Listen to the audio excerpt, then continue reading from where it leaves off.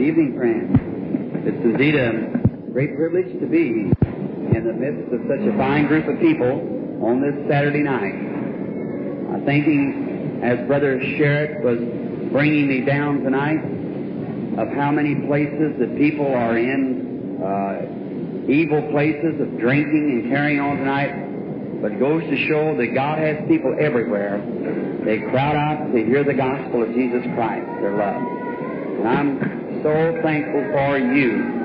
And I'm here tonight to try to help you to have a solid faith in Jesus Christ. By the gift of a gift coming from God, which was given to me allotted by grace of the Lord, to manifest Jesus Christ to you in His love. That's why I'm here tonight, to help you, to believe on Him. Now, the brethren was telling me to be sure to remember the handkerchiefs each night, to pray over the handkerchiefs.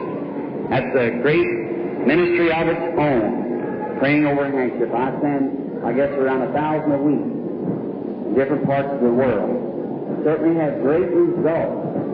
Thousands and thousands of healings come from laying on a fall. It's just as Scripture is laying on hands. We send them all over the world. And now, many ministers I know today, and maybe some of them are setting presents, has great radio broadcasts and so forth, and they say to people, write to me, we want to hear from you, just to get your address, to mail to you. Well now, or mail you.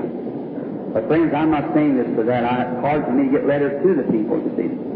But if you need a prayer cloth and you don't get it here, just write me at my home address, and I'll send it to you. And I'll assure you won't be plagued with cards and mail, because I don't have a broadcast to support. I work real closely.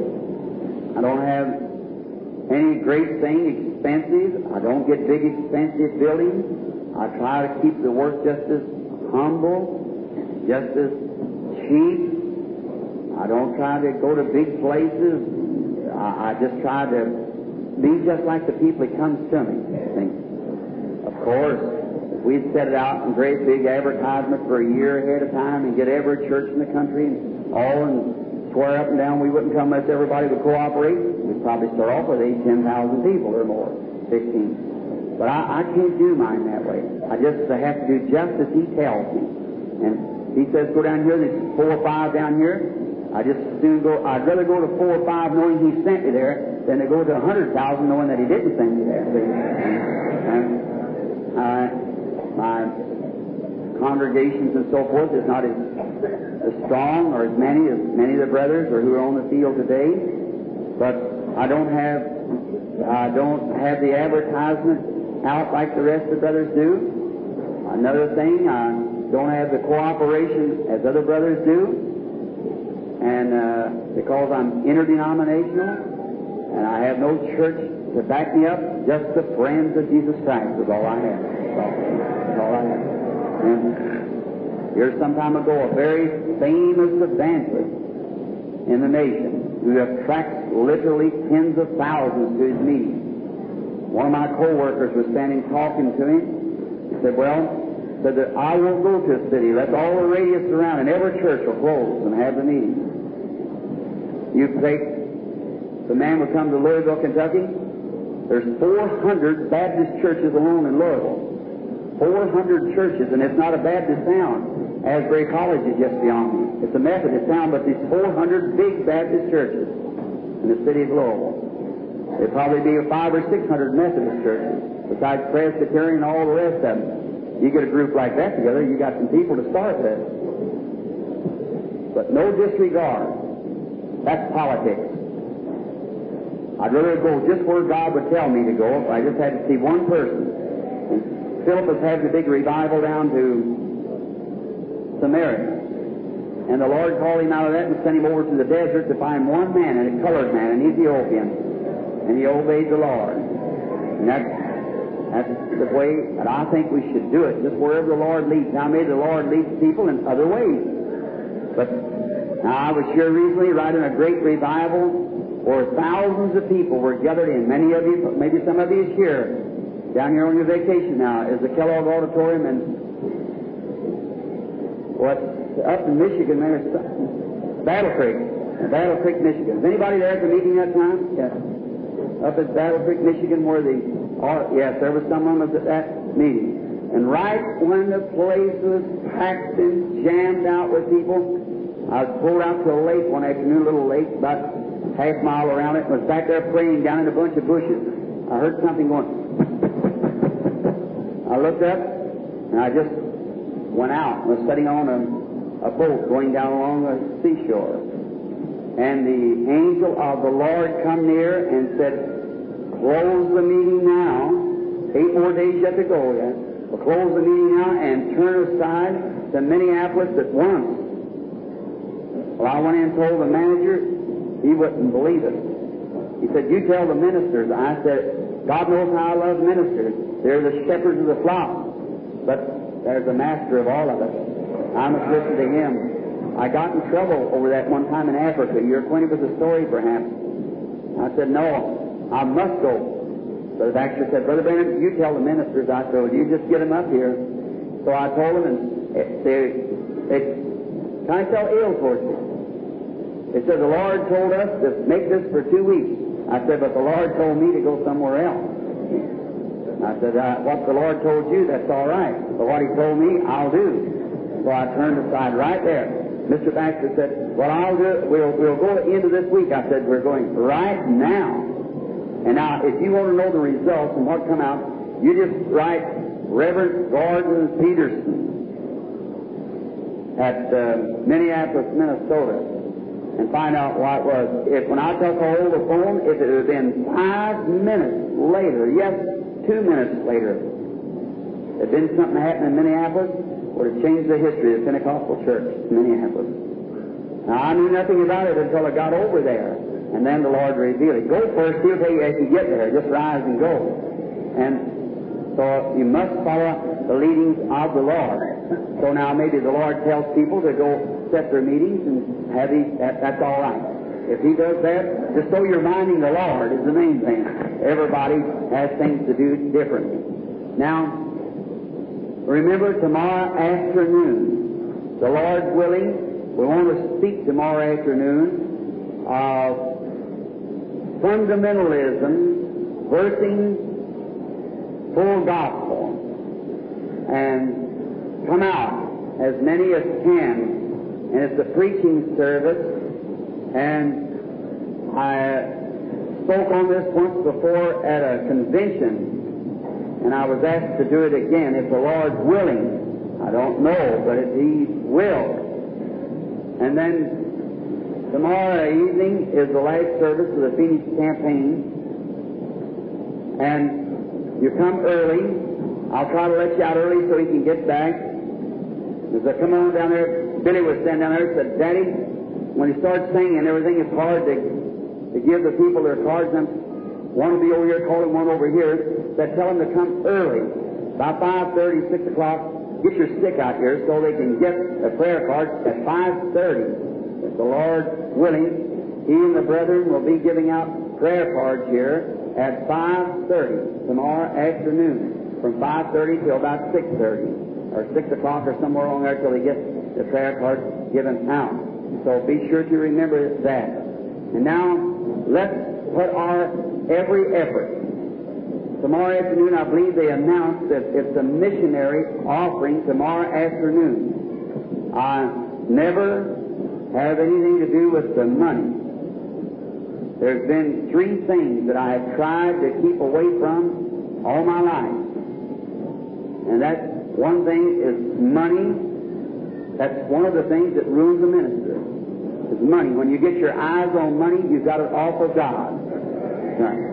Brother Moore here and Brother Brown has been with him all along. And if I ever heard of anybody in my meeting ever making one pull or strain for any money or anything, just pass the collection plate. When the Lord won't supply my needs, then it's time for me to go home. But the Lord will supply.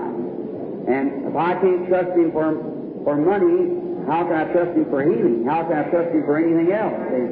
I've got to trust Him. And so we just pass the collection plate. And if we don't get enough to pay, then at the end of the service, when my campaign's over, they take up a love offering. I'm sorry they have to do that. If I had any other way of making a living, I wouldn't permit it. But I got 3 children and a wife, and a lot of expenses. My expenses run me about $100 a day, whether I'm preaching or whether I'm not. So it's my office up there at Jeffersonville, several work in the office and letters and stamps and so forth, runs me about $100 a day. And some of the brethren, I suppose, I was hearing Mr. Billy Graham just on his broadcast alone is $1,000 a minute. That's for broadcast. How about the rest of the campaign and the television? I wonder how much it costs to run that campaign. But if somebody would happen to say, well, you watch these fellows come in preaching divine healing, and you're taking the money from the people, what about that? What's good for the goose is for the gander, you know, so that's just right. So look at that, 1,000 a minute for just a broadcast. See? All right.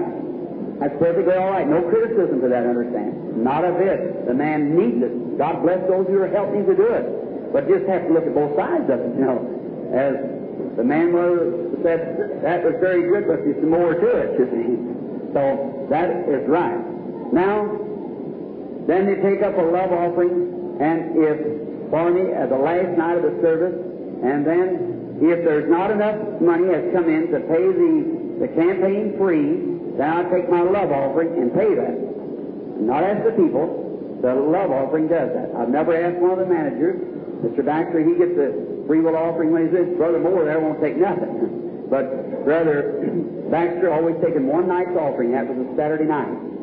And I've never asked one of the managers here, Brother Bosworth, or any of them to put in one penny. That's theirs. But I'm my own offering, and my wife, which is up there in the balcony, or just coming down there, she said she's a witness, and if you want to come to Jeffersonville or anywhere you wish to, check it.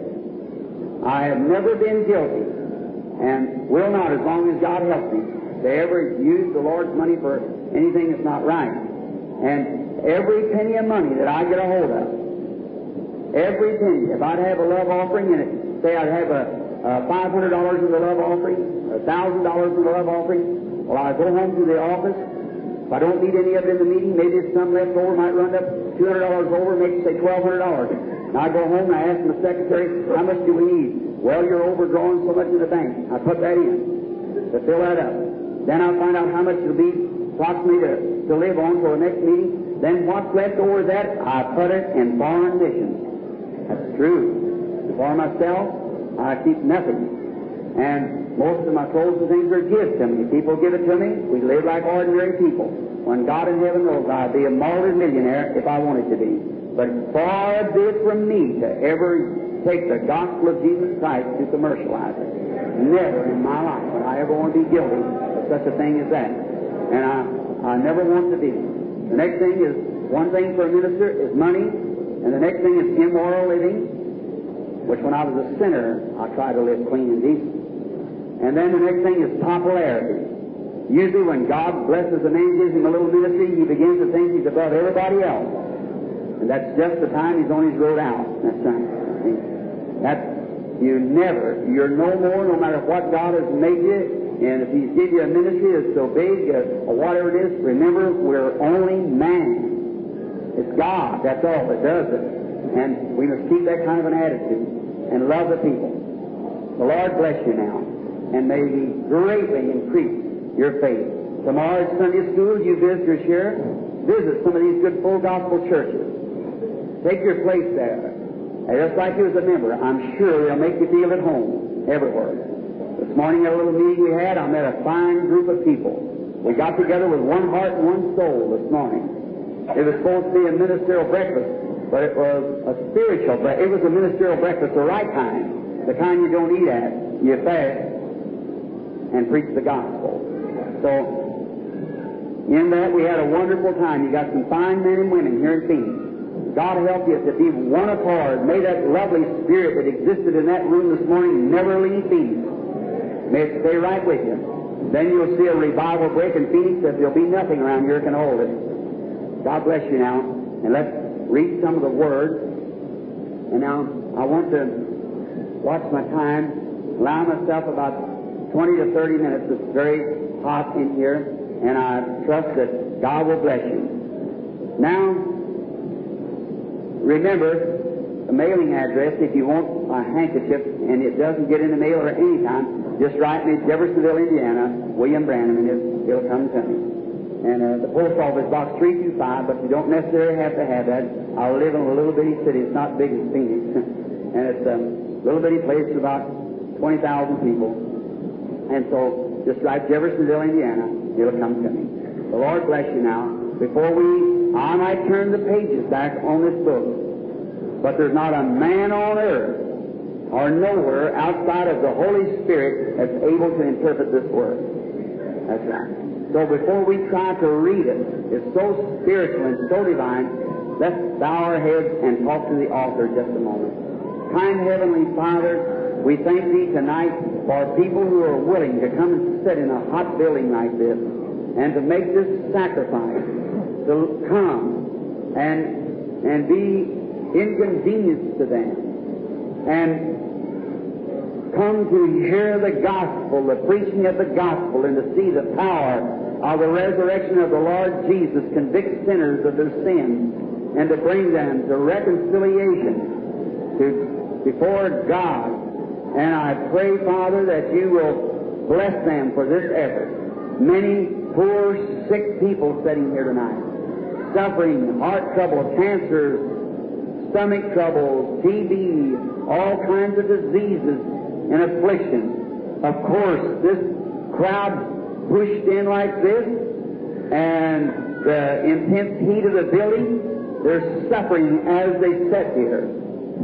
Oh God, may the Holy Ghost come in His great power, and like He did to the children in the Hebrew children in the fiery furnace, and put our minds so in condition to think upon Him and to listen to His blessed word until the heat of the building will fade away and we'll not think about it, but just that the power of the Holy Spirit might renew all of our faith and strength in God. Grant it. Help the speaker, bless the hearer, sanctify the people, the Word, and may every one of the words of God tonight fall in the right kind of a ground that would bring forth 100-fold. Comfort the saints, Lord. We're speaking so much to the sinner, calling them to repentance. Now comfort the saints also, Lord, and give them consolation to know that their faith is not in vain in the Lord Jesus, but we're moving on to that great land. Grant it, Lord, and help us and bless us, for we ask it in Jesus' name. Amen. Now, reading of the Word, I take my text tonight, if it would call it a text or a scripture reading, out of Genesis, the 12th chapter, and also, if you want to refer to it sometime, over to Romans, the 4th chapter, would give you just an analyzed view of what I wish to speak on, the Lord willing. And you're such a lovely group here at Phoenix. I hope that the next time that when I come back, it will not ask to come for divine healing of the people. I pray that God will help me in such a way that I'll be able to come back just to teach or to preach the gospel of the Word. I was going to take this time now just for the teaching of the Word. I'm not a teacher by no means, but you don't know what a blessing it is to me to express my gratitude of Jesus Christ to an audience. How I like to adore Him, and how I like to praise Him before the people, and let the whole world, as it was, know what I think about Him. How marvelous, how wonderful He is.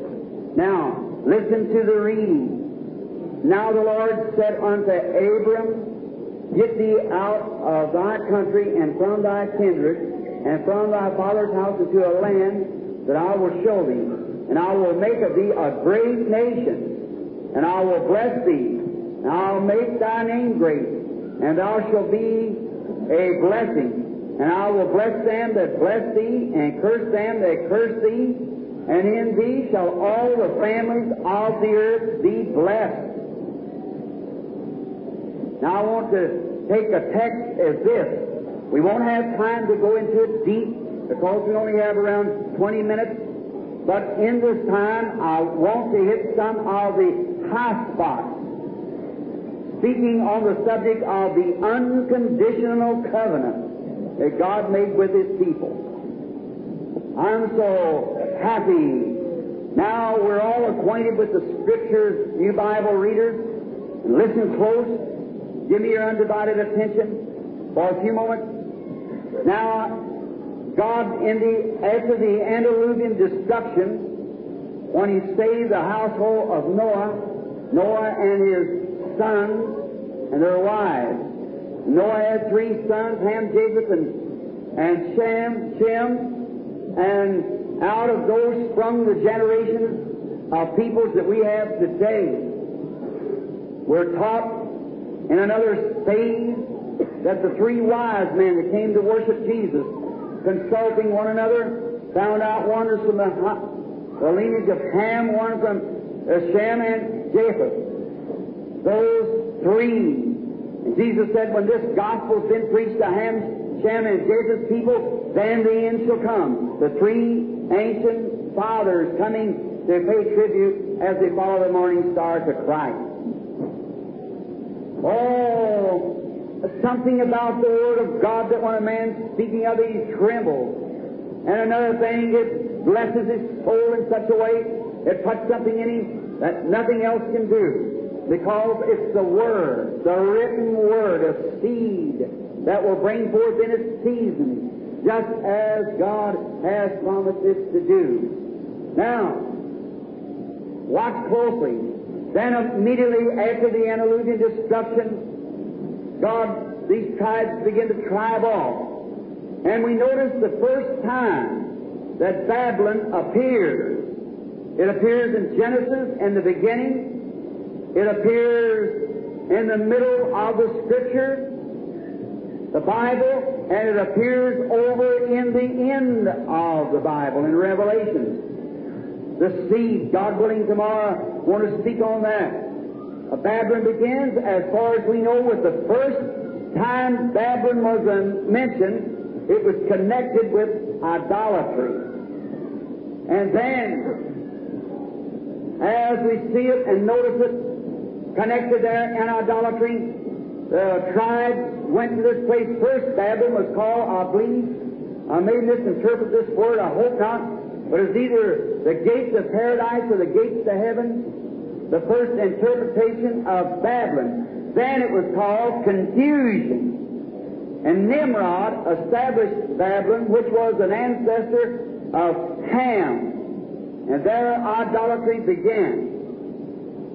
Then down out of Babylon, down into Shinar, went Abraham's father, and Abram, he was Abram first, and then he taken with him Sarah, his wife, Lot, the nephew, and while down in the Shinar there, perhaps lived a peaceful life, went out probably in the morning, picked berries and eat them, went into the bush and killed his proteins of food, beasts, and then at night eat some more berries peacefully. One day, Abraham, no more than any other man, maybe as far as we know, coming out of Babylon, perhaps an idolater. But God, by election, God does the choosing. We can't choose. God does the choosing. We have nothing to do with it. Man said, oh, brother, I sought God, I sought. No man never sought God. Not in a man to seek God. No man at any time or any age ever sought God. It's just vice versa. It's God seeking the man, not man seeking God. Jesus said, no man can come to me except my Father draws him. Is that right? The very beginning, man, when he fell from grace, his nature was changed. And he run from God and hid from God, and that's still his nature. A man can never seek God while he's a sinner. God has to seek man. And a man, as I was explaining to some people today, just like a pig and a lamb. Well, the lamb could say to the pig, why, look, you're nothing but an old slop-eating pig. The pig would say, tend to your own business. I have no desire to be a lamb. And the pig could not change his nature. No more than a sinner can change your nature. You're born in sin, shaped in iniquity, come to the world speaking lies, and there's not one good sound part about anybody. So who are you anyhow? Sometimes I notice people go out here. I was standing by a big museum here not long ago. And I've seen the analysis of a human body. A man that weighed 150 pounds was worth 84 cents in chemicals. Could you think of it? And then you think you're somebody. You're worth 84 cents. Right? Put a $10 hat on 84 cents and think you're somebody. Wrap a $500 chubby around you and think you're somebody when you're 84 cents. You sure take care of that 84 cents though, don't you? Right. But remember, in there you've got a soul that's worth 10,000 worlds. And you let the devil push that around anyway. Yes, that's right. You take a person, some of these little feisty people out on the street, don't know more about God than a Hottentot would know about Egyptian night. You know, they belong to church. Wrap a $500 meat coat around and stick their nose up in the air. If it rained, it would drown them. Thinking there's somebody. What are they?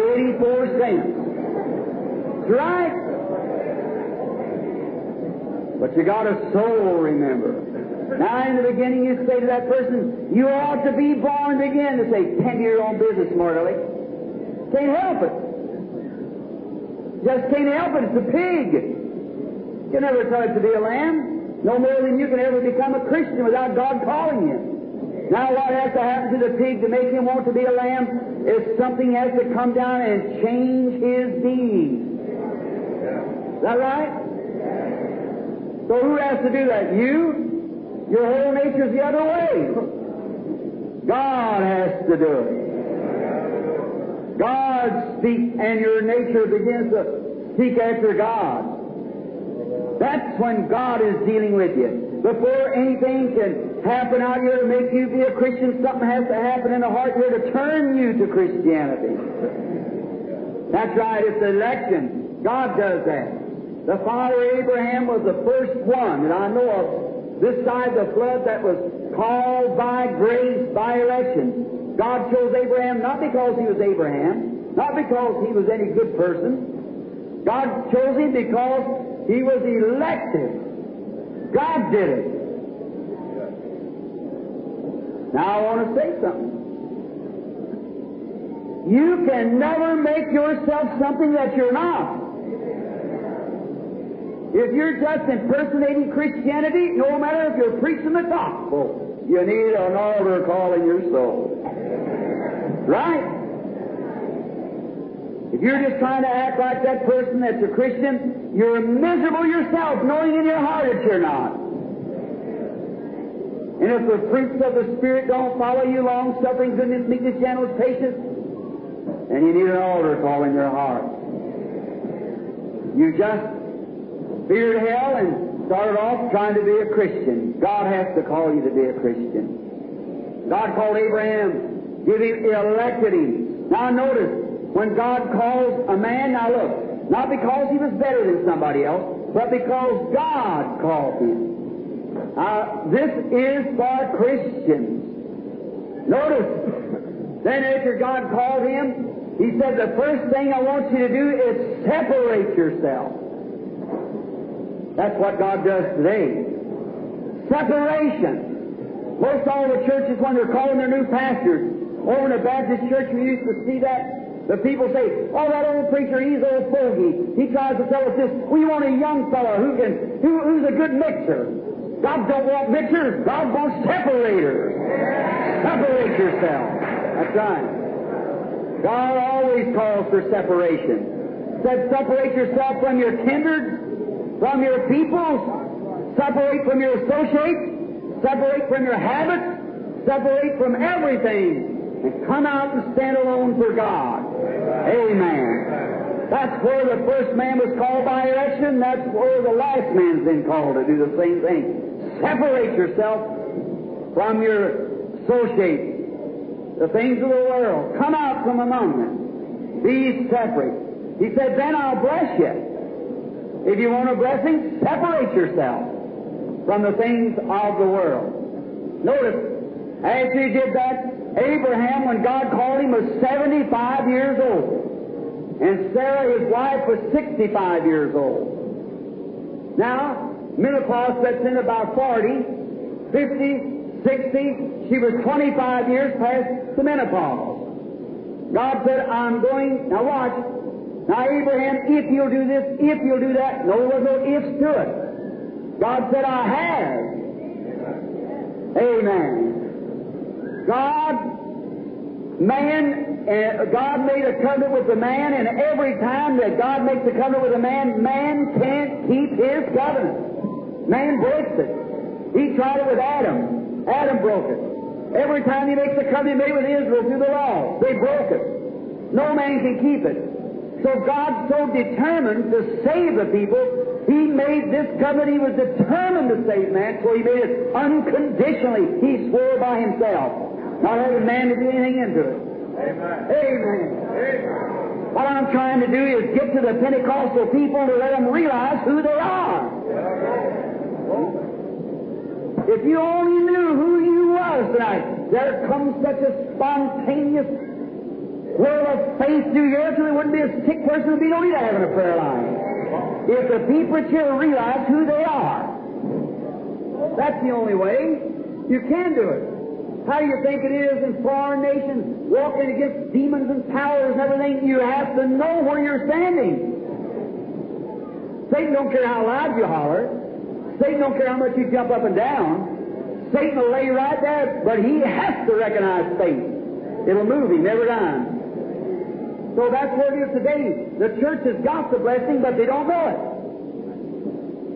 Now, God calling, and He gave the covenant to Abraham. Abraham separated himself from his people and went over into a strange land, across Euphrates. I believe they're given the word in Hebrew. And he crossed over, separated himself to walk in a strange land among strange people, speaking strange languages. That's the way He does yet. You'll come out from among your associates, walk among strangers that you used to not know, people who is strange to you, yet you find out they're precious citizens of the kingdom of God. Notice, Abraham, after coming out, now you went and told Sarah, they'd probably been married since they were young folks. Abraham, say 27, her 17, something like that. They'd been married, but Sarah was barren. All through their young married life, no children. Here they are getting well stricken in age. And now God comes down and said that He was going to make His covenant and He was going to give Abraham a child by Sarah. The impossible, He was going to do it. Now, you know people around the country there thought Abraham had lost his mind because he believed God. Well, I can imagine going out and buying up all the bird iron, get the pins ready and everything, just going to have the baby. No matter how impossible it looks, God said so, and Abraham believed God. It was imputed unto him for righteousness. Went on. I can imagine Abraham thinking it's going to come right away, like people who prayed for it think, it'll happen right now. Not every time. Not every time. I see after the first few days, Abraham says, Sarah, how you feel, honey? No different. Praise God, we're going to have it anyhow. We'll have it anyhow. Second month passed, how you feeling, honey? No different. Glory to God, we're going to have it anyhow. How do you know? God said so. That's right. And notice, the Bible said Abraham, instead of getting weak, if you went to sleep for one night and the next morning said, I ain't no better, well, I guess there's nothing to it. Oh, what a poor son of Abraham you are. That's right. Yes. Not much of a son as all of Abraham. Abraham received the promise and believed it. And as it lingered, he got stronger and stronger.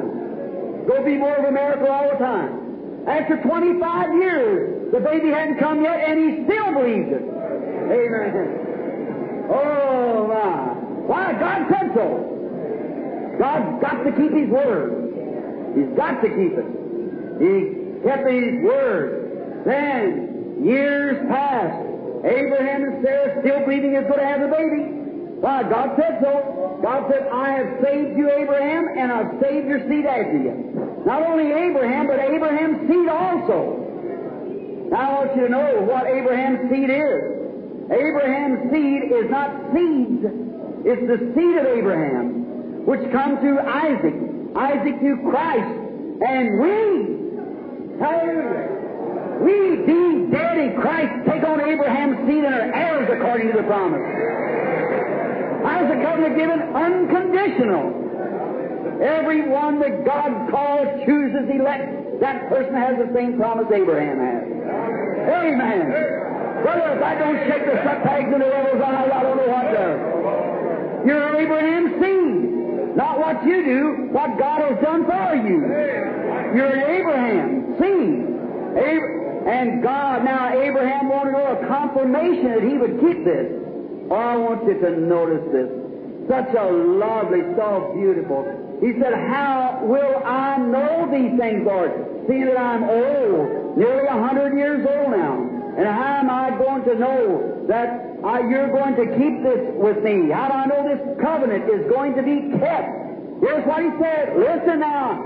He said, come out here, Abraham, and I'm going to show you what I'm going to do. And Abraham took a heifer of 3 years old. He took a goat of 3 years old. He took a ram of 3 years old. And he split them in half and laid them out on the bank. And then he took two turtle doves, or a turtle dove and a pigeon, and he didn't separate those. Oh, my. I wish we had time to get this really for just a few more minutes, but we can't. Got to hurry. We will sometime. Notice, he said now to this, why didn't he separate those? I wish I had time to go in and show you how law and grace was different and so forth. But when it comes to the turtle doves or pigeons, and any Bible reader knows that that was a cleansing for healing. That was a healing, which in these covenants are separated, but divine healing has always been in every covenant at every time. They're unseparated. They're laid in there, the pigeon and the turtle dove. These other laws and grace and so forth was divided. But this turtle dove and pigeon was not divided. They were laid in whole. Then notice, oh, I want you to get this. Oh, I feel real religious about this time. I believe a Baptist could shout once in a while, and he got down to a place where he had to. Amen. Notice, then, at that time, God said, Abraham, I'm going to show you how I'm going to do this. And he swore by it, swore that he would do it. Then watch what he did. He went out there and told Abraham, he put him to sleep. And Abraham watched the birds first, offer the sacrifices, until the sun went down. He drove the birds off the sacrifice. Then when the sun went down, now watch, God telling Abraham now, I'm going to show you, Abraham, that you or your seed after you hasn't got one thing to do with this. I'm doing this myself by election. Hallelujah. Oh, my. Get it, Pentecostal people. Here's the foundation of grace. Here's the foundation of faith. And why we can have faith and unmistakable faith in the Lord Jesus Christ. Watch close down. Then, when he came down, the Holy Spirit to talk to Abraham in the garden, out there where he was laying on the hill, he put Abraham to sleep. Now, Abraham, you haven't got one thing to do. All right, you lay here now. And Abraham went to sleep. You're out of the picture. And the next thing, now what's God going to do? He's confirming and giving an evidence close. He's giving an evidence or proof to Abraham how he's going to do this. Amen. How he's going to do it. Listen, if you want to be healed, how he's going to do this. Then Abraham, I'm shutting you out of the picture. I'm putting you to sleep. Then before Abraham come a black sickness After every sinner deserves to go to hell, blackness. Then after that, a smoking, burning furnace. Every sinner deserving. Abraham, that's what you deserve. But beyond that, went a little white light. That little white light went right between those pieces of sacrifice, right back and forth. The white light moving, showing, making a confirmation, showing to Abraham what he would do someday through his seed Isaac, bringing on Christ for the supreme sacrifice. Now, a covenant has always been a strange thing. In China, when they make a covenant one with another, they take a little salt and throw it on each other. That's a covenant. When we make a covenant with one another, we say, shake hands. Put it here. That's a covenant. But in the Eastern Orient, during this time, when they made a covenant, they went and killed a beast. They split it open. And they stood between this dead beast. And they wrote out their covenant. I hereby say that a certain thing, and it writes the covenant, the agreement. Then they take this agreement and they tear it to pieces. One piece is given to one man and one to the other. And when this contract, they take an oath over this dead beast. Let my body be as this dead beast if I don't keep this covenant. What? God was then in spirit. How could God be tore apart? But one day, God was made flesh and dwelt among us, the Lord Jesus Christ, the Emmanuel. And then, there, at Calvary, the covenant God wrote with us, He took the Christ to Calvary and tore Him apart, soul and body. And He took His body up to set at the right hand of His Majesty and sent the soul back here, or the Spirit on earth, to make a covenant to carry out the gospel. And the same dovetail power that Jesus Christ had, He's the same yesterday, today, and forever. And the church is given the covenant. The covenant is the baptism of the Holy Ghost, which is the seed of Abraham, bringing to us. And God making this covenant that every man that's called into the grace of God by the Holy Ghost has the same promise that Abraham had of eternal life. Oh, parents, look, now, you can't have a piece of paper that just impersonates it. You can't have a piece of paper that makes it something like it. It's got to be the same piece of paper and the same Spirit that was on Jesus Christ has come back on His church, doing the same signs, the same wonders, the same Holy Ghost, the same power. It's the covenant that God has given to them, and Jesus died there in the evening time when the sun was going down, confirming this covenant. And the Holy Ghost is on the church tonight, leading the church just like that He was here when He was leading Christ. The same way and the same ministry Christ has is in His church tonight. Same signs, same wonders, same Spirit, same kind of works that Jesus did here on earth. The church has to do the same thing. If it's not, it is not the seed of Abraham. It's not the church of Jesus Christ. Can't be.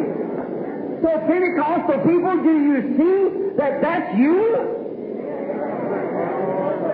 These others can't believe in that. They have nothing in them to believe with. But the trouble of it is, you've got it and don't know it. If the devil, if you can get it and you can hide it from you and not let you know you've got it, he's got you licked. See? You can't fail. There's no way of failing. You're Abraham's seed. God has sworn with an oath it take you in. Amen. There you are. He made His covenant. Hallelujah. Jesus Christ is His covenant. And He tore Him apart at Calvary, received the body up, and sent the Holy Ghost back. And when the resurrection comes, the same Spirit that was in Jesus Christ is the only thing that will raise this body up to go meet back to life. To make them husband and wife. You see what I mean? The bride, it's the covenant people. Unconditionally, God calls you out of the world, gave you the Holy Ghost, the seed of Abraham. You are tonight with a blessed promise. Amen. Wow. If you're Abraham's seed, you have this promise in you. You believe God regardless of what takes place. The Holy Ghost makes you believe it anyhow. See? The Spirit was up on Christ. It's up on the church. Because there's the bride and the groom. And He's taken the Spirit a little while in the world, seeth me no more. Yet you'll see me, for I'll be with you even in you to the end of the world. The Spirit and the body is taken up. Now the same Spirit was on Christ has to be in you, or it won't compare with this covenant.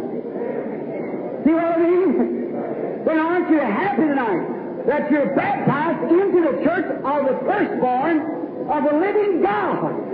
That the very same Spirit that was in Christ is in the church tonight. And you are a part of it by the Holy Ghost. Being dead in Christ, take on Abraham's seed and our heirs according to the promise. What are we scared about?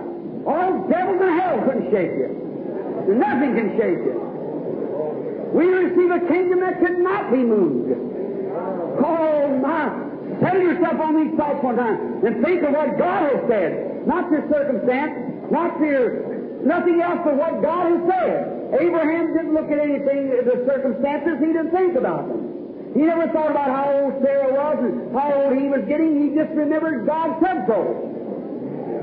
And that same Spirit is up on we, the children of Abraham, making us think the same thing. How are you going to receive the Holy Ghost? How's the man going to speak a new tongue? How's the man going to do this? The natural mind can't receive it. But the seed of Abraham, which is born again, and the seed of God, the Spirit of God, is in the seed of Abraham, which makes him believe that because God in him pushes God out and makes him, don't look at these things, he's got another sense. That's right. The sixth sense, and he believes it, whether he sees it, tastes it, feels it, smells it, he believes it anyhow. That's right. That's right, believes it anyhow.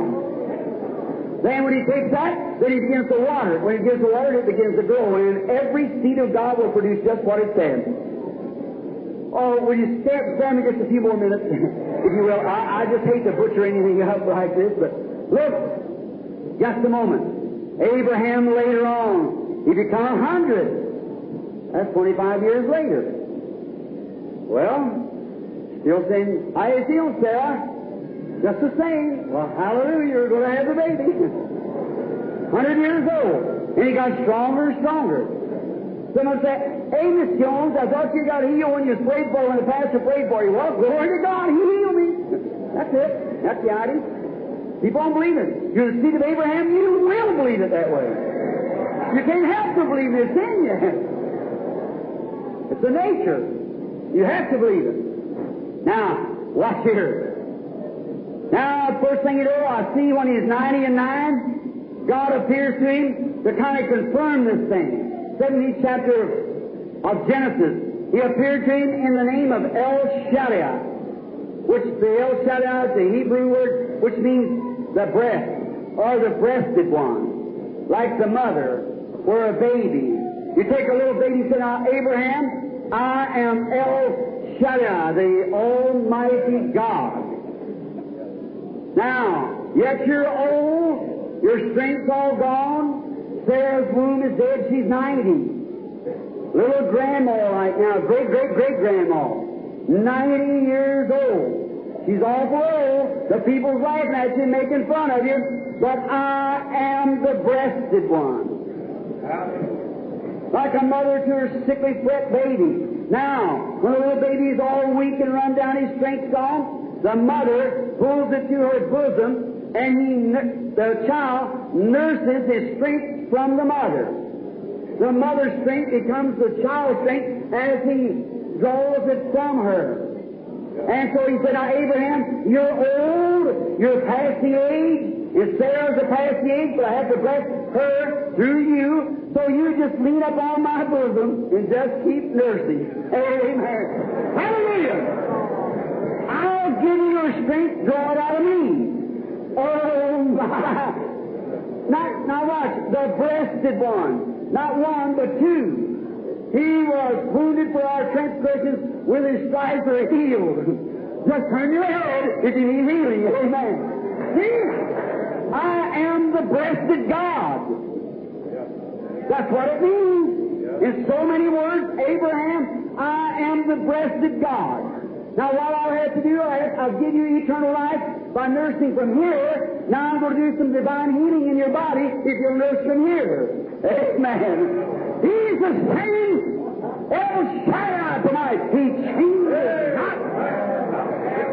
And His covenant people has the same privilege to draw from the same resource that Father Abraham had to draw. Because God swore by the same covenant that He'd give us the promise. Hallelujah! Oh my! There you are. There's where my hope is built on. Nothing less but Jesus' blood and righteousness all around my place. He's all my hope and stay. On Christ the solid rock I stand, all other grounds is sinking sand. There you are. El Shaddai, the bosom, the breasted God. If you need salvation for your weak soul, draw from this side. If you need healing for your body, draw from this side. For my covenant was with Christ, my Son. And in there, He was wounded for your transgressions. And He was, by His stripes, you were healed. I am the Almighty. Just lean up here and go to drawing from their promises. Take them in your heart tonight, and you start drawing from them. God, you promised it. Lord, tomorrow I don't care how you feel, what you look like. Lord, I'm drawing from that promise. Watch how strength begins to renew, how things begin to straighten up, how arms begin to move up, how eyes begin to brighten up, how hearts begin to beat normal. The breasted God, I'm drawing. Well, I don't care how I feel, what I look like, I'm drawing from that breast. Lord, you promised it. I'm the seed of Abraham. I am your child. And I'm drawing from this promise. It's thus saith the Lord. I believe you. Next day I'm sicker than ever was. I'm still drawing. I stagger not at the promise of God through unbelief, but strong in faith, giving glory to God for the promise that He said it would be so. Hey! I know you're going to call me a holy roller, so you might as well get started now. I am. That's right. Oh, if it takes a holy roller to get to heaven, then I'm a holy roller. Wow. I am the breasted one. Just draw nigh unto me. Now I want to give you some consolation right quick, if I can, in this, and show you now how God, when He didn't do no good as long as Lot hung around. That's right. He had to get rid of Lot. He called him separating himself. He took Lot with him. And Lot was half backslidden all the time anyhow. So went down there and Sodom and Gomorrah, and after He got rid of Lot down there, all the city of Gomorrah, Sodom and Gomorrah was burned up. Then God appeared to Abraham. He said, come out and look around and see what you own. Amen. Well, I like that. Come out and look it over. Walk from the east to the west. It's all yours. You took your way with the Lord, despised you. Now you're heir of all of it. Amen. All belongs to you now, Abraham. I give it to you. Unconditionally, don't deserve it, but I give it to you anyhow. Amen. Well, I don't deserve this, but He give it to me anyhow. So I'm going to walk east, north, west, and south and see what I own in the kingdom of God. All things are mine. Amen. Let's get up and walk around and see how it looks. I feel good. Take God by faith. Doctor said He can't get well, but God said it could. So I just take it that way, and that's the way I believe it. Yes, sir. Well, Mom's still sicker than what's now. Don't make any difference. This makes me stronger to believe. Be more of a miracle tomorrow night before we get it. Amen. That's Abraham's seed. Don't stagger at the promise of God. The doctor did all he could do. That's all he could do. But God hasn't done all He could do. Any job is too big for God. I can't tackle. So I just commit to Him and go on. Notice. Now, we'll have to hurry. I just keep thinking about that clock.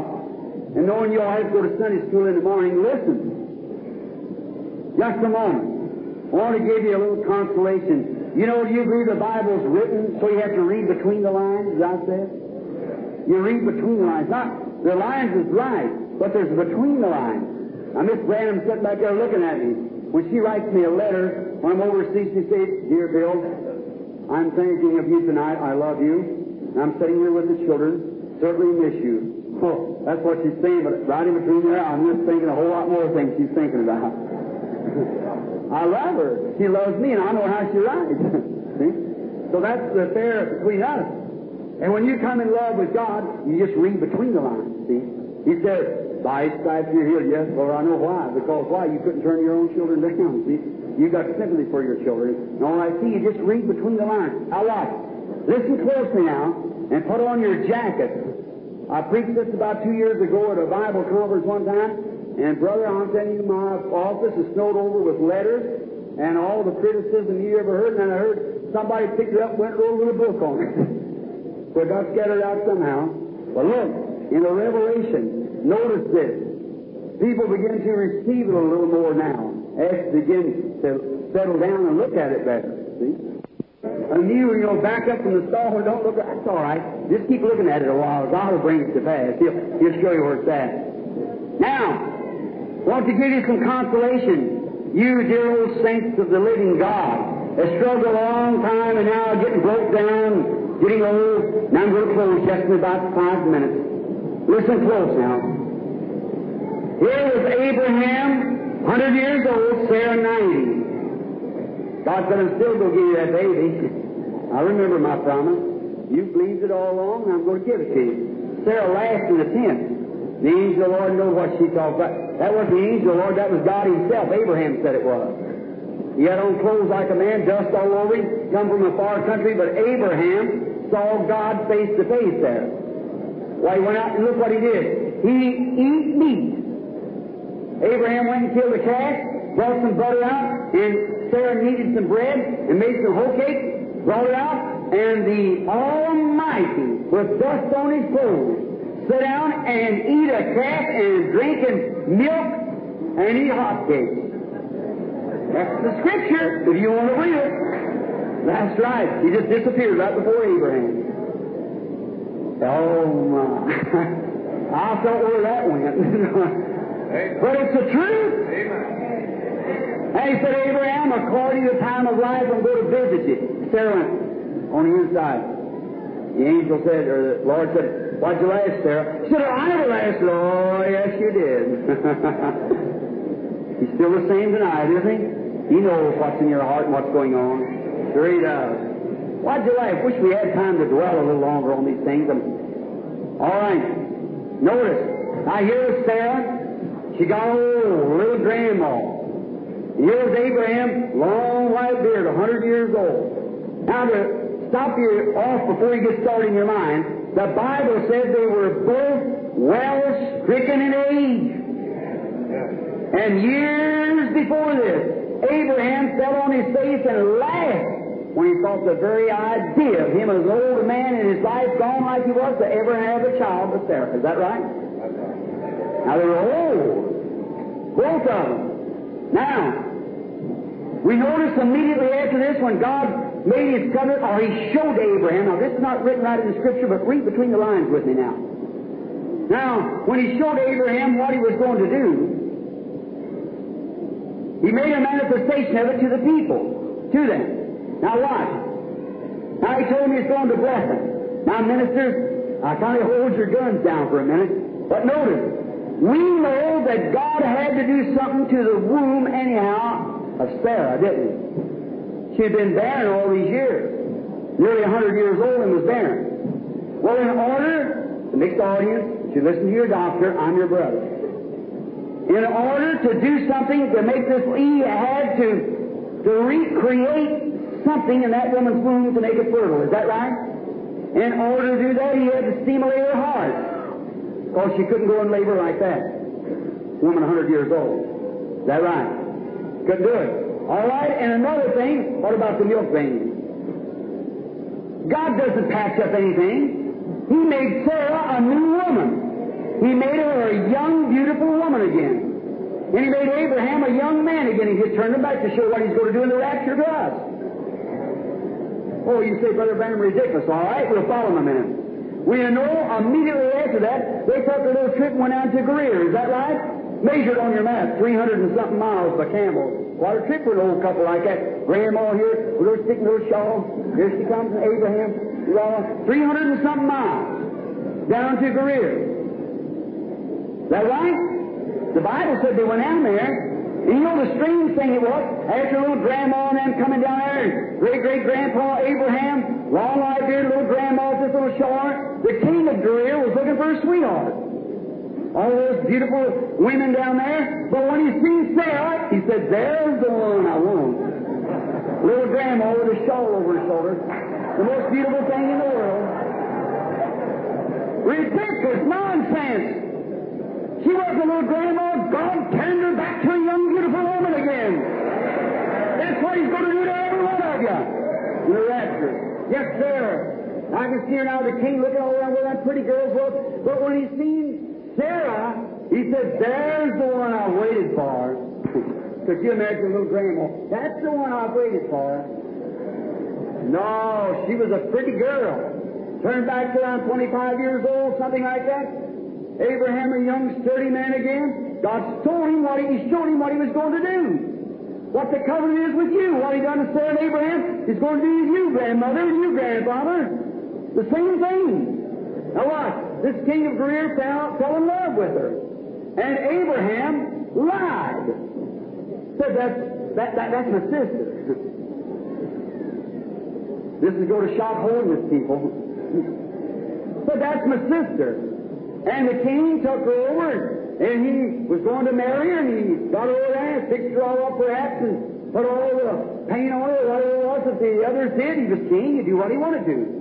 And first thing you know, he might have manicured her hair, or whatever you call that stuff you do on it, and fixed it all up. He was going to marry her. She was a good Holy Ghost woman, so she didn't use that stuff. See? So he had to fix her all up so he wanted to marry her his way. So you find out that night after he took his bath and laid and stretched his big feet out in the bed like that, he said, oh my, I said, Lord, I'm so happy you gave me this pretty girl. Ignorant all the time of the fact there's another man's wife. And while he was laying there, now remember, he was a righteous man. And so while he went to sleep, the Lord come to him and said, you're just as good as a dead man. Why? He said, Lord, why am I as good as a dead man? So, well, you got another man's wife out there. See God in His sovereign grace protecting that stream of blood which comes Jesus? Amen. That's right. God will do it. Don't you worry. He'll take care of the rest of it. You just let Him alone. Just commit yourself to Him. He'll take care of the rest. Said, you're as good as a dead man. Why? He said, Lord, you know the integrity of my heart. Why? He said, you know that she told me that's my brother, and he told me that's my sister. He said, yeah, I know it. I know the integrity of your heart, and that's the reason I kept you from sinning against me. Look, there's grace. I know you're a good man, a righteous man, and everything, but I'll not hear your prayer. Her husband is my prophet. Think of it. A little liar. Backslid. You say, Brother Branham, I've done something the other day. I'm afraid the Lord won't heal me tonight. Oh, yes, He will. You get scared. You're a Christian. You just go repent for what you've done wrong. See? That's right. So I'll backslid, but it don't make any difference. Repent and go on. See? You're scared. The first little thing comes along, you turn your head one way, you think God's going to condemn you. Repent! So, get right. You say, well, now look, there was Abraham, and anyone knows that God told Abraham not to leave Palestine. And any time that a person disobeys God, he backslides. Is that right? And because the drought come on, Abraham, instead of standing facing the music, he went and done exactly what God told him not to do. So if you do what God tells you not to do, you're a backslid. So Abraham was sitting out there backslid and telling a lie. But God could turn His child down, He'd give him the promise, unconditionally. He said, that's my prophet. You take his wife back and restore him. If don't, you're as good as a dead man. And let him pray for you. Who? Hallelujah. Who? Not that holier than I are, but my prophet sitting out there. I'll hear his prayer. Hallelujah. There's the grace of God to the Holy Ghost Church, and you don't recognize it. The same thing that hireling prophet Balaam seen when he looked down in Israel, and he thought surely a holy God would curse a people that had lived with their mothers and all the things they had did. the ornery, vulgar stuff, but he failed to see that smitten rock and that brass serpent go before Israel making atonement. That's what's the matter tonight. The people look down and say Pentecost did this and Pentecost did that and there's this way and that way. They fail to see the smitten rock, Jesus Christ, going before there in the power of the resurrection of the Holy Ghost. They're still the covenant people. I know they talk about you, say this preacher run off this man's wife, but over their ranks they did the same thing. Don't tell me, I'll come out of it. I know it. They just got a lot of prestige to smother it down. You have to stand and bear it. That's right. But if you've got the Holy Ghost, you're God's child, you're Abraham's seed, you've got an unconditional covenant written in your heart by God Almighty Himself, you can't take it back. Amen. He swore that He wouldn't do it. Hallelujah. Every promise in the Bible is mine. Every chapter, every verse, every line. I am trusting in His love divine. Every promise in the book is mine. God's children, unconditionally, you don't deserve your healing tonight. There's not a one of us in here deserves to even hear the gospel. There's not a one of you deserves the grace of Jesus Christ. None of us. We're all together. But God, by grace, has did it anyhow. That's right. There's none of you deserve your healing. Every one of you ought to die. Me too. All of us. We're not deserved to live on the earth. That's right. We're not deserving to look at God's creation. But God has promised us, and He cannot lie. He swore that He would do it. Healing belongs to us. Amen. Salvation belongs to us. The Holy Ghost belongs to us. Heaven belongs to us. Now we're the sons of God. Now we're sitting in heavenly places in Christ Jesus. There's nothing can harm us. The same God was watching Abraham and his mistakes. God made Abraham pay for it. Don't you think he got by with it? But God didn't cast Abraham out. He just made Abraham repent for it. And you think you're not worthy to be healed tonight? That's the whole right. Now, the reason I'm saying this is because I know what you're thinking. That's the reason I do it in the night time. Finding the way the Spirit in the church is moving. Someone said, well, I'm just not worthy. I guess maybe I've done this. Get that out of your mind. Sure you're not, and you'll never be, but Jesus is. And He's the one who gave it to you. He's the one who paid the price. Whosoever will, let him come and drink freely from the fountains of the water of life. Life. God bless you. Oh, I hate to butcher anything up like that, but I hope you get what I mean. God has made an unconditional covenant. He swore by the death of Jesus Christ. He sent the Holy Ghost back upon you to be a confirmation that the covenant is made with you. Brother, I don't want the devil to rob you out of that. Don't think I'm crazy. I guess I may be, but let me alone. I'm happy crazy then. Let me tell you something. I'd rather be this way than the way I used to be. Listen. You are the covenant people of God. God tore Christ apart at Calvary, making the covenant, swearing by Himself, and He took the body up into heaven, which will return someday. But the Spirit He gave back to lead the church. The same life that was in Christ Jesus is in the church tonight by the Holy Ghost, doing and acting and performing the same things He did when He was here on earth. You've received it. You've got the covenant. It's written to you, sworn by God. You can't fail. That makes the devil mad. Sure does. When you realize who you are. Don't fear about the child, sister. God has made it so. Don't fear about the baby, sister. Don't do that. Just say, God, I now accept that. It's my personal property. I am a believer. I fill out this check and say, in Jesus' name, I accept that. That's all. Then the devil says, well, you're no better, but glory to God, I got it anyhow. Abraham, tomorrow, how are you feeling? Well, you don't feel any different, but praise God, and we'll have it anyhow. God said so. That's right. How do you know? I've got the covenant. Now, the covenant people, He said this, whatsoever things you desire as a Christian, when you pray, believe you receive it, just hold right on to it. It'll be given to you. Is that right? It'll be given. Just hold right on to it. Because God has sworn that He'd do it. I'm here a confirmation. I'm going away, going back to the Father, and then the Holy Ghost will come, and He will confirm everything I've said. He'll be with you. He'll continue this ministry on until I return again. And here we are sitting in the building tonight, feeling the same Holy Ghost that they felt on the day of Pentecost, the same Holy Spirit that led Abraham, the same Holy Ghost that performed the miracles in the early church, the same signs and wonders, the same baptism, the same results. What we got to worry about? God swore that He'd do it. Can't lose. Can't lose. God said so. Don't make any what anybody else said. God said so. God bless you. Our Heavenly Father, we thank Thee tonight because that You were so mindful of us, that You gave us this covenant with Jesus Christ, the Son of God. Oh, Father, let me someday have the way or the means that I could explain what I feel in my heart. And I pray that You'll bless this people here tonight.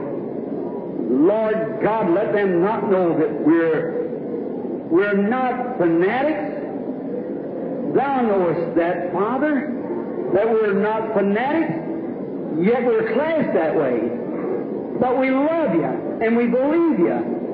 And You are here confirming everything that we said is the truth. So give us courage tonight. Give faith. Give leadership. And let the Holy Spirit, the real divine leader of the New Testament, of the Holy Ghost Church, may He lead us all into that perfect faith, perfect love one for another. Make us, Lord, so much in love that it'll be hard to leave the building. Just tie our hearts together as one. And may we be in one accord. And may the same Holy Spirit that came on the day of Pentecost to go forth and to bring forth the seed of Abraham to the promise of God, may He do His work tonight here in this building. For I ask it in Jesus' name. Amen. I'm so sorry to keep you that long. Honest I am. But I just get started. I wish that I could have got an education or something to express myself the way that I feel it. I can't. I just can't, but my heart is burning up with it. And I try to get it out. I slobber a whole lot. I've been eating a lot of new grapes out of Canaan. That's what makes me slobber, so just don't pay any attention to that. So, I love the Lord Jesus. I'm not here to be looked at. I'm here to represent my blessed Redeemer, Jesus Christ. And I'm not here with swelling words. I don't know any. I don't care to know any. The only thing, the biggest word that I know is J-E-S-U-S. And that's right. And He's the one I love. And He's the one I desire to meet. He's the one that I desire to stand here and by His grace to represent Him by way of divine power. If I could preach the gospel like some man, I would probably quit praying for the sick and preach the gospel. Being that I can't preach the gospel, then the only thing I can do is pray for the sick. That's my calling. That's what I do. May the Lord bless you now. Go to call prayer line. And now, tomorrow, you don't have to get up real early to go to work. You can, let's have a little prayer line, everybody. How many believe now that the Holy Spirit, the life of Jesus Christ, is here on earth, calling the seed of Abraham to repentance? Let's hear. Then, if you are, you can't say, I can't say you are, you can't say I am. I believe you are, you believe I am. If we are, we've got an unconditional covenant. Is that right? That God by grace, not because you say, well, Brother Branham, I'll tell you, I paid a whole lot to a widow woman one time and give her some money. I know I'm saved. I quit smoking, drinking, and I know what saved me. No. I got saved because, brother, I felt like shouting. Now, don't make me saved. I'm saved because I met God's conditions.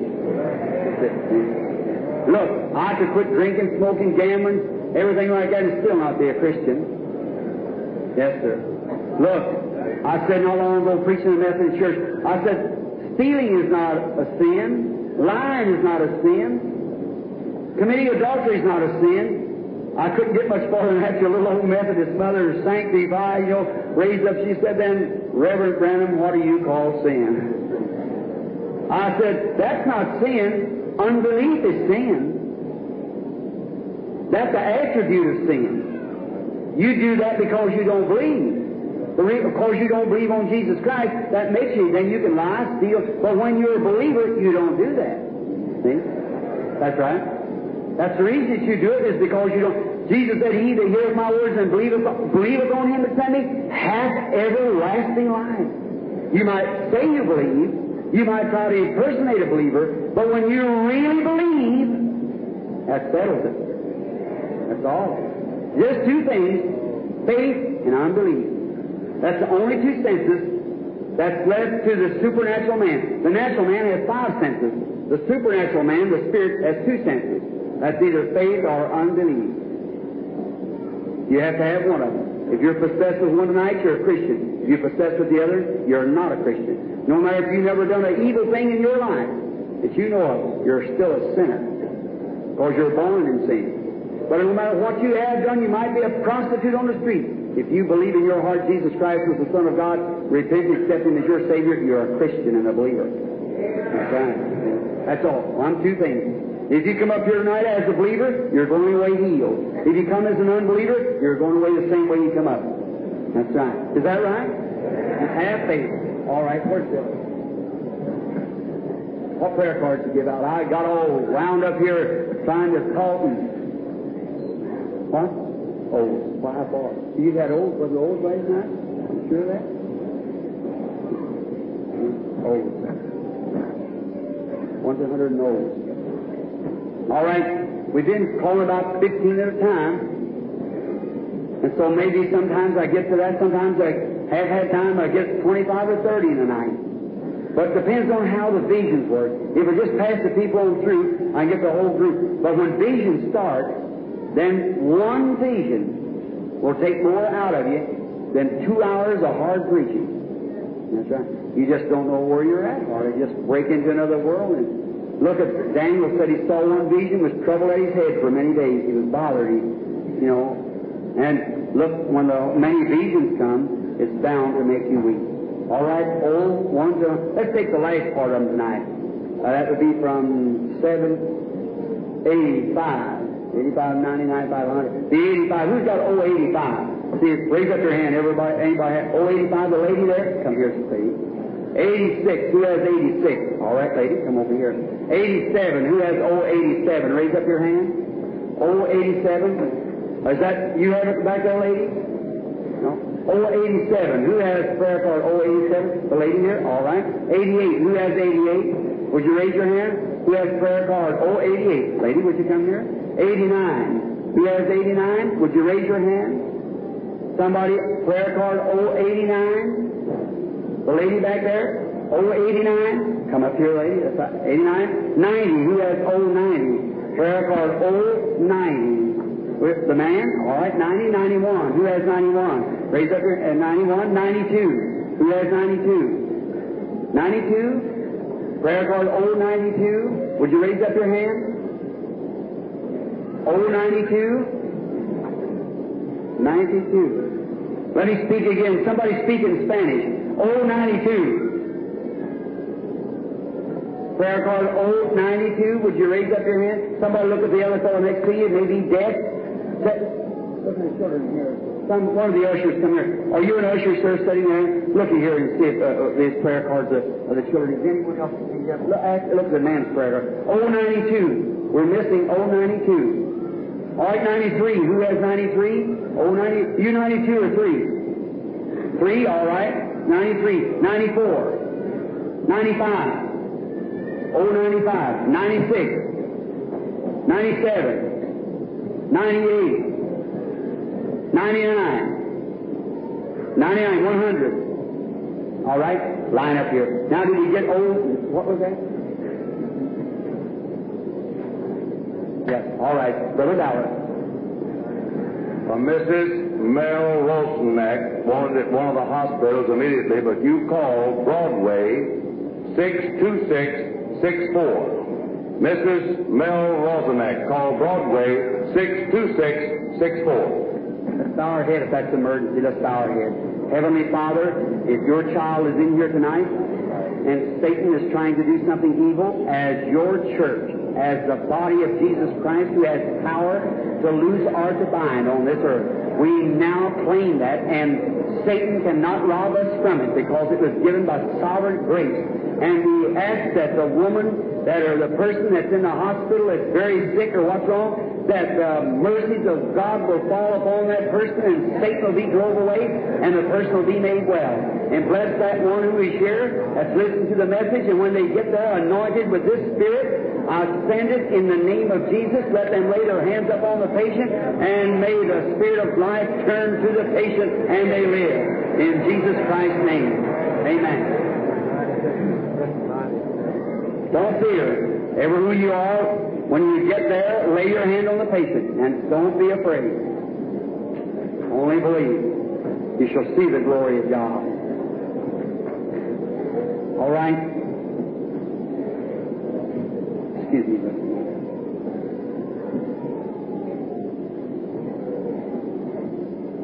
Now, Christian friends, you're all praying with me now with one accord. This is so hard. It may seem strange, but the change from preaching or getting in there, now you've got to sweep back down to something else, to a divine gift. It's all of the Holy Spirit. One does this, one finger works this way, the ear, the nose, the eyes, all is a part of the body, but you're switching from one to another, you see. And wonder if we could now sing Only Believe, or the musicians will, they'll play just a little bit. Thank you, Sister Connie. Now, mothers, keep your children close. There's epilepsy here tonight. That's the one thing it gets from me, is epilepsy. Now, have faith. Believe me as I teach you of Jesus Christ. Paul said, be ye followers of me as I am of Christ. Is that right? And if I tell you something, there might be man come through here. Everything drops through these cities, not only here but everywhere. They have all kinds of this, that, and the other. I know it, Christian friends. But that don't take away from the real. If a man speaks and God confirms what the man says, you haven't got any right to doubt him. But if a man speaks and God doesn't speak with him, then you got a right to doubt the person, because that's just a man.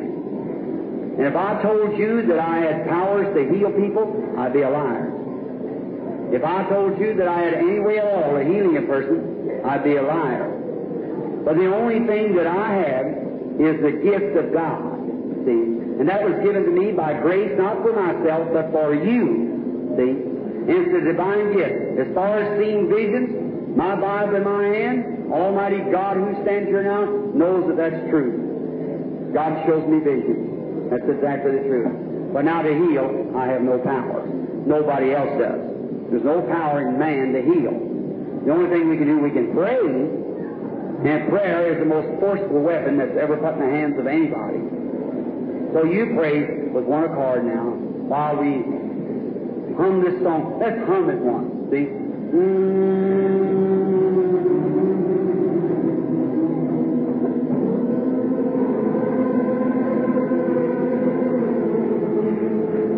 Just the effects of that.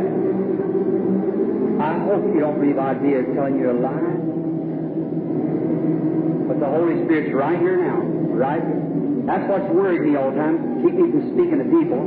I always thought it wouldn't shake back, but it is.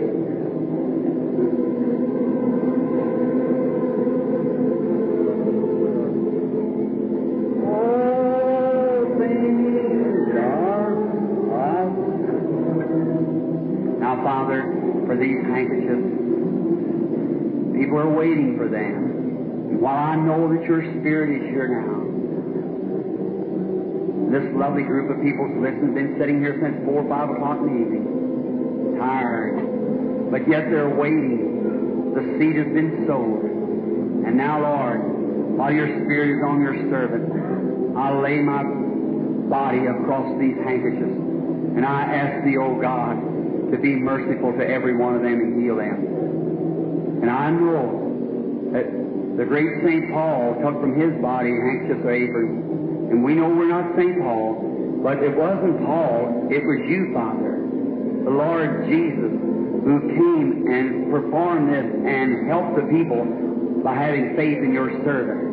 And they accepted Paul as your servant. And tonight, Lord, these who believe that I've told them the truth, confirm your word, Lord, so when they get this handkerchief, they'll know that it's you and not your servant. Grant it in Jesus' name.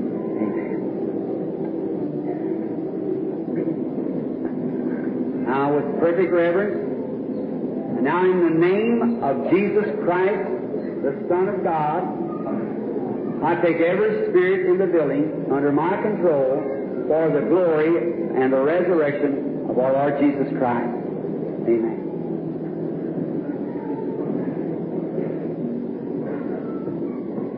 How do you do? I see you got one of the pictures? Well, that's very fine. I just want to speak with you a moment.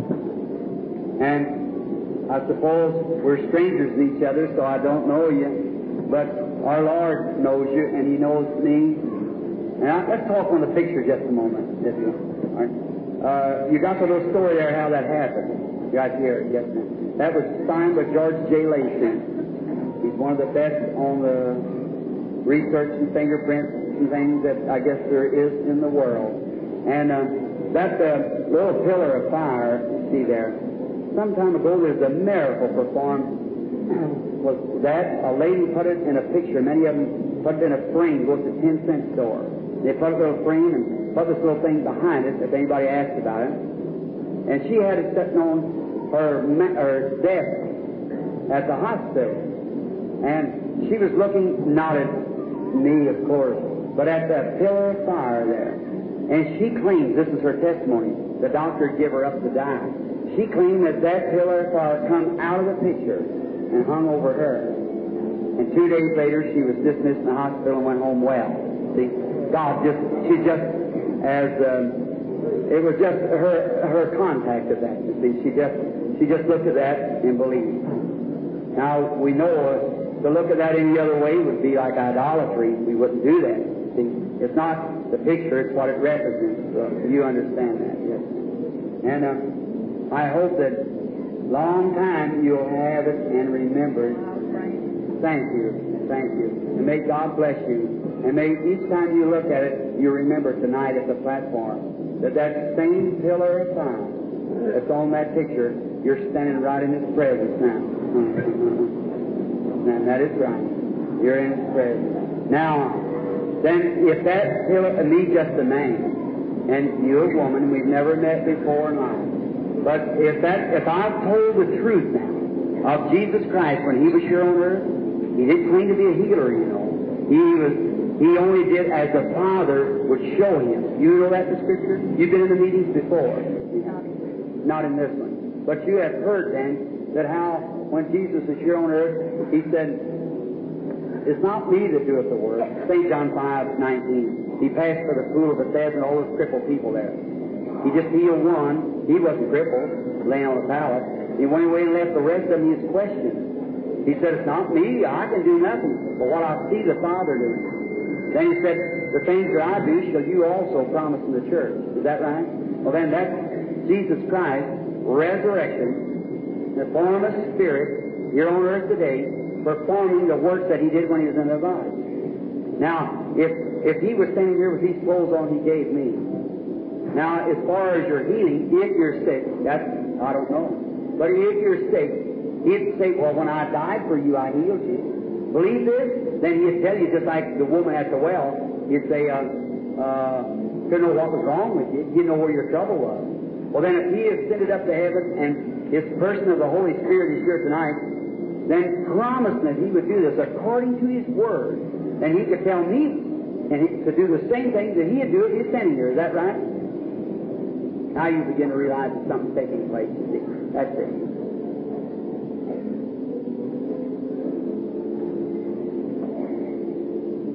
Yes, ma'am. Your trouble, one thing, of course, is your eyes.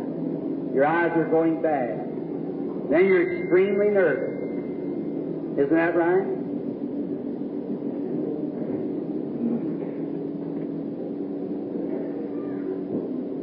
And here's something else that I see that the outside world can't see. And that is, you've got a tumor. And that tumor is on the left shoulder near the breast. Is that right? Go home now. You're going to get all right and be well. In the name of the Lord Jesus Christ.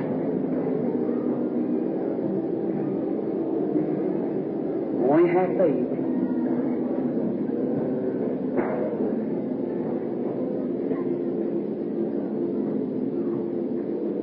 don't doubt, just believe.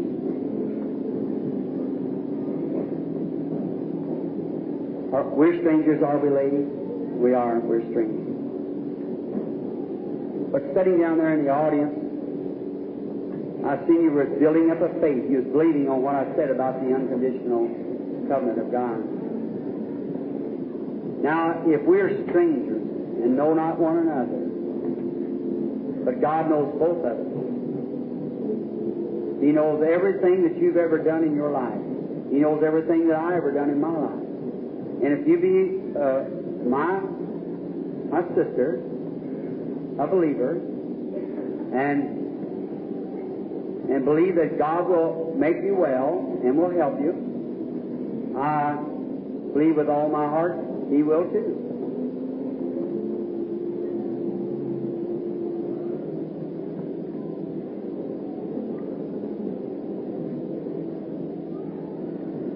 Excuse me, just someone here sitting down there.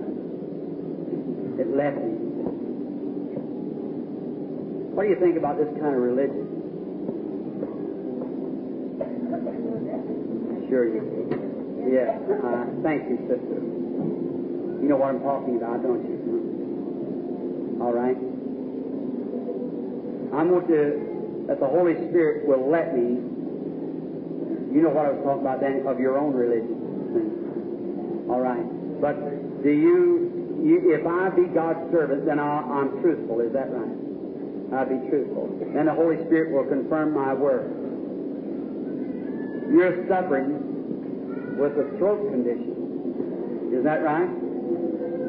And you haven't been able to swallow hard foods for a number of years. A much younger woman, I see you trying to get hard foods down. If God will let you eat, will you seek God till you receive the Holy Spirit, be baptized? You will. A Catholic woman, you can go now and eat your supper. God bless you.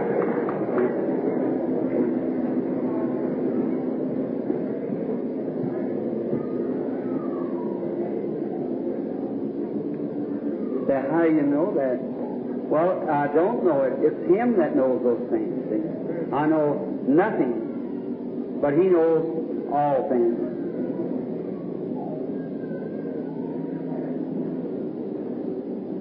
Now, if you could only see that life following the woman, that same thing, I beg your pardon.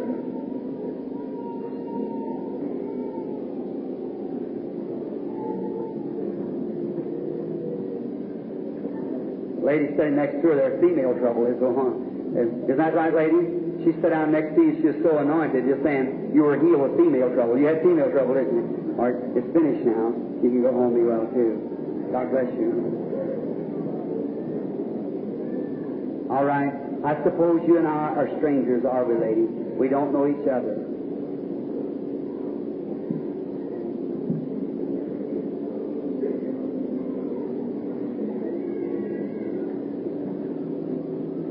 All right, just to talk to you just a moment now. If we be strangers, the Lord, when He met the woman at the well, He began to speak to her. Is that right? Tell her about different things in her life and everything. Now, if we strangers never met on this earth before, only God could, well, He's the only one who could reveal those things. Is that right? To be perfect. See, to be perfectly, He's the only one that can do it. But now, if God would let me know what you're here for, see, if He let me know what you're here for, then you know it have come from some spiritual resource. It has to be spiritually divine to you, see. Well then, if that be true, then would you accept it as Jesus Christ's Spirit? Yeah, you should. Yeah.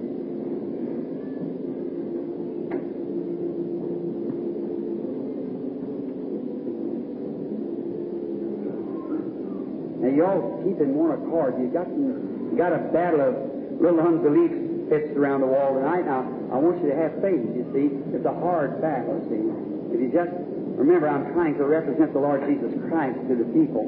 And it just keeps going from me. And I look this way, sister. Now, in Jesus Christ's name. Yes, there she is.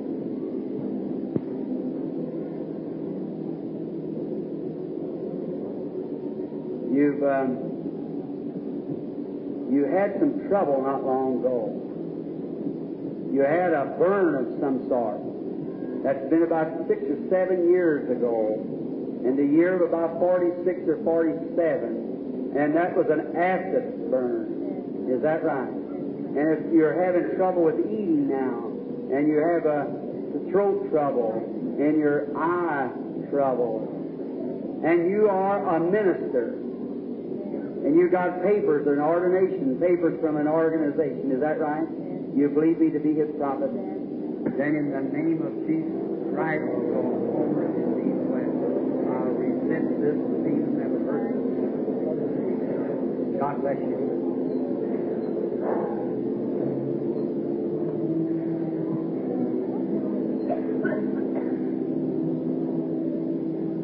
All right. Have faith now. What is this? Jesus Christ, the seed of Abraham. That the Spirit was taken off of the body and brought back to the church. Just exactly what I've been preaching about.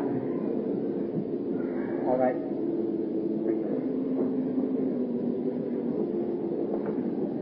How do you do? Do you believe me to be His servant with all your heart?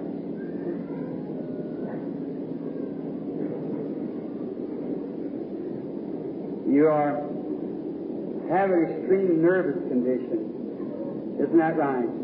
You got what it is, it's more like a mental nervousness. You get real gloomy. I see you beside yourself almost sometimes. Isn't that right? And you're some connection with, you're away from here, or from away from, no, it's a daughter. You got a girl that's away from here, and she's at California, and she's anemia. Is that right? Go home, send her your handkerchief, and both of you will be well. In the name of the Lord Jesus Christ.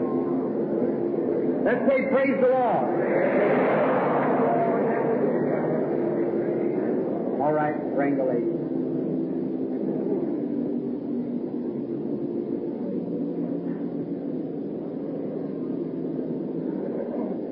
You with my picture in your hand there. You're believing, aren't you? If God will let me know what's wrong with you, you accept your healing? You believe me to be God's prophet? You do. All right? You had a rupture, didn't you? All right. God bless you. May the Lord Jesus Christ make you ever whit whole.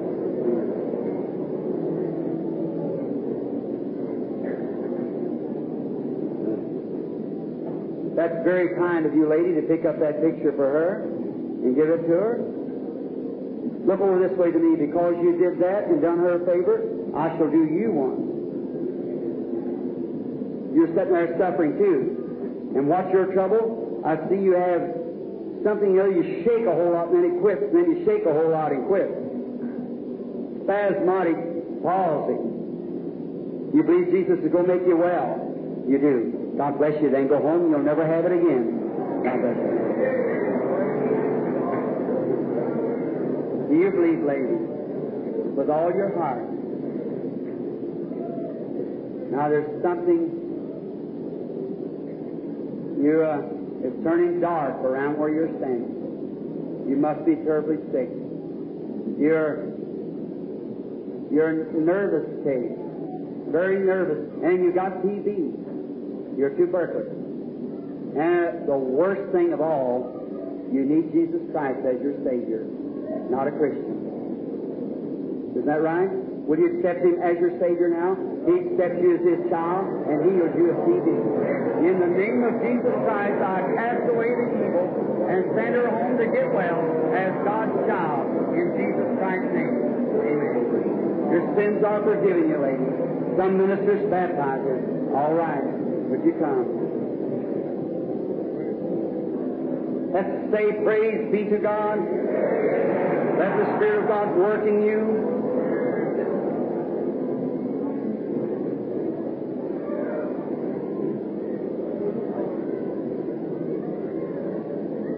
How do you do it, sir?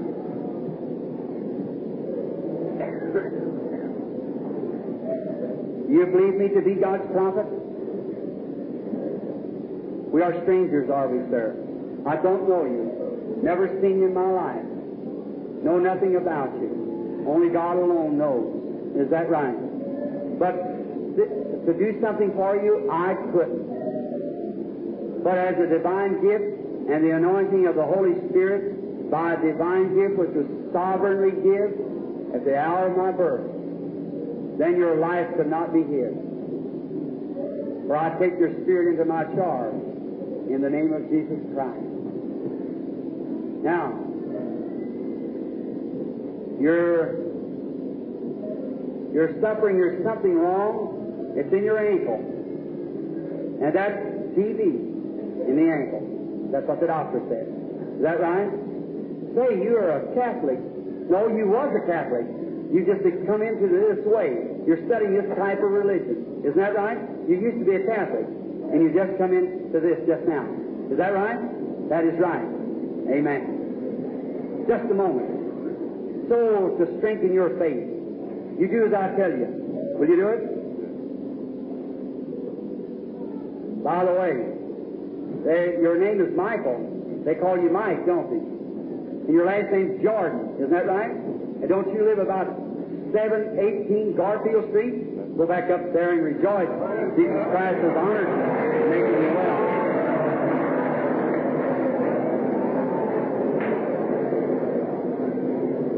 You believe for your heart troubled sister, you can be made well right now. You believe it? God bless you. You'll feel when you walk up there. Jesus Christ makes you well. You believe, sir? While you were standing down there in the line a while ago, you thought strange not to turn around and look at you, because when there was somebody said something here on the platform, when I mentioned to that man, or somebody just a few minutes ago, who had TB, you had a funny feeling, didn't you?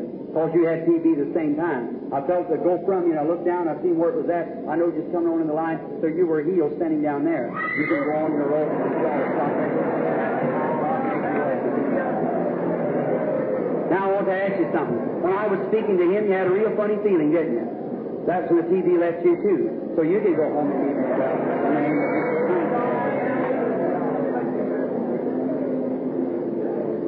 Believe.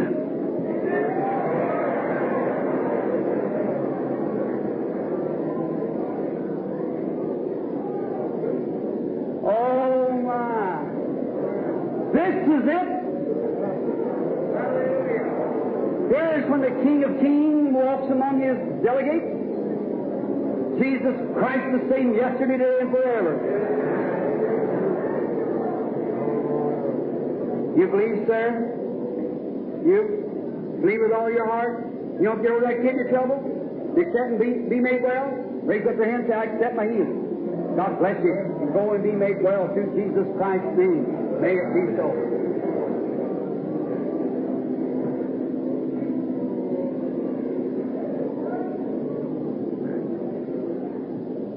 The little lady sitting right back there with that on her head with that gallbladder trouble. You're healed, sister. Stand up. That's right. Yes,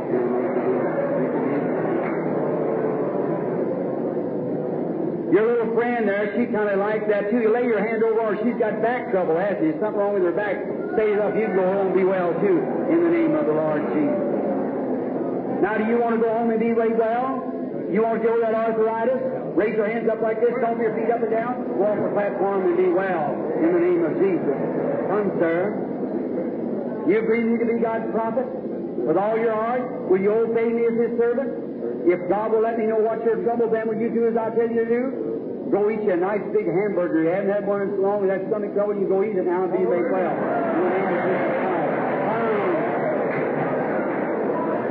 City trouble will probably get for years, hasn't it, Mother? Is that the truth? God, the Son of God, heals you and makes you well, and may you go and receive it in the name of Jesus Christ, the Son of God. Amen. Believe us now this? Oh, what a peace.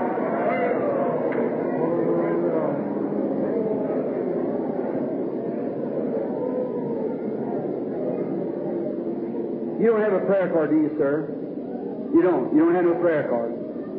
I keep seeing it hang over you.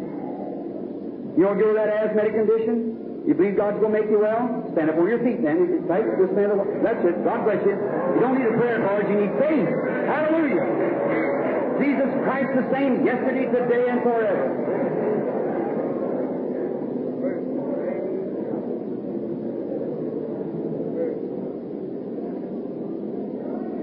There's a lady praying. A lady was sitting with her hand up. You with the white dress on there. Touch her. She's praying. He heard your prayer then. Yes, ma'am. You had hemorrhoids and they've left you. God bless you. Isn't that right? Wave your handkerchief if it's so. All right. Go home now. You're going to get over it. He heard you when you were praying. He turned my attention. I see what he's asking for. So you receive what you asked for. God bless you. Amen.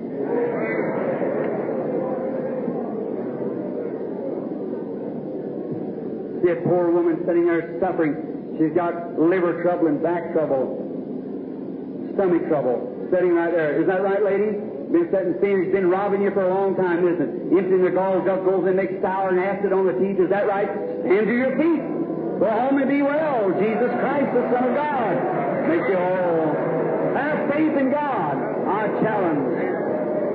All right. Have faith. Just a moment.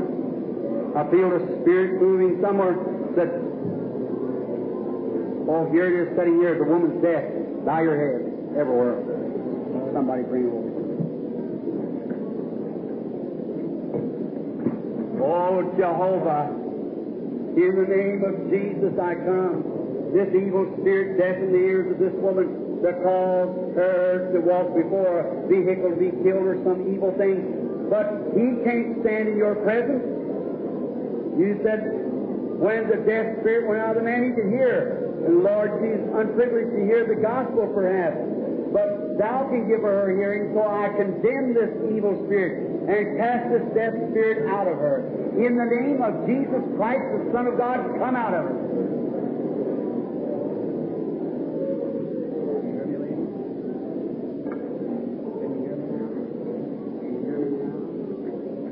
How long have you been this way?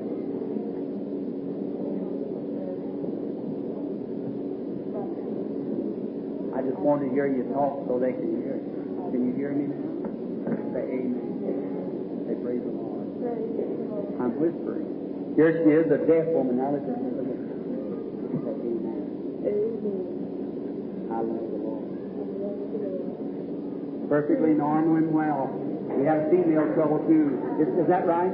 Causing a drain, see, from the bathroom. It was an abscess, but it's gone now. You go home and be well. Jesus Christ here. Hallelujah! Praise be to the Lamb of God. Every person in here can be made well right now. Do you believe it? I can call another prayer line. I can do it. What's the use of it? Why not believe Jesus Christ right now? If Christ has told me and I've told you what He said, and He's confirmed that I've told you the truth, what more do you need but to believe and accept what I've told you? Is that right? If every one of you will believe Jesus Christ to be the Son of God and pull from that breast of salvation over to the breast of healing and lay your head over on His bosom tonight and say, I accept you, Jesus, as my healer, you will get well. I don't care what's wrong with you. Do you believe it? If God can cast an evil spirit out of person by person, can He by prayer cast the spirit out of everything in here? Will He hear my voice from the platform? All right, lay your hands on one another while we have prayer. Oh, Jesus, my Master, my Lord and God, I pray for this audience of people. Thou art great, Lord, and we know that Thou art here.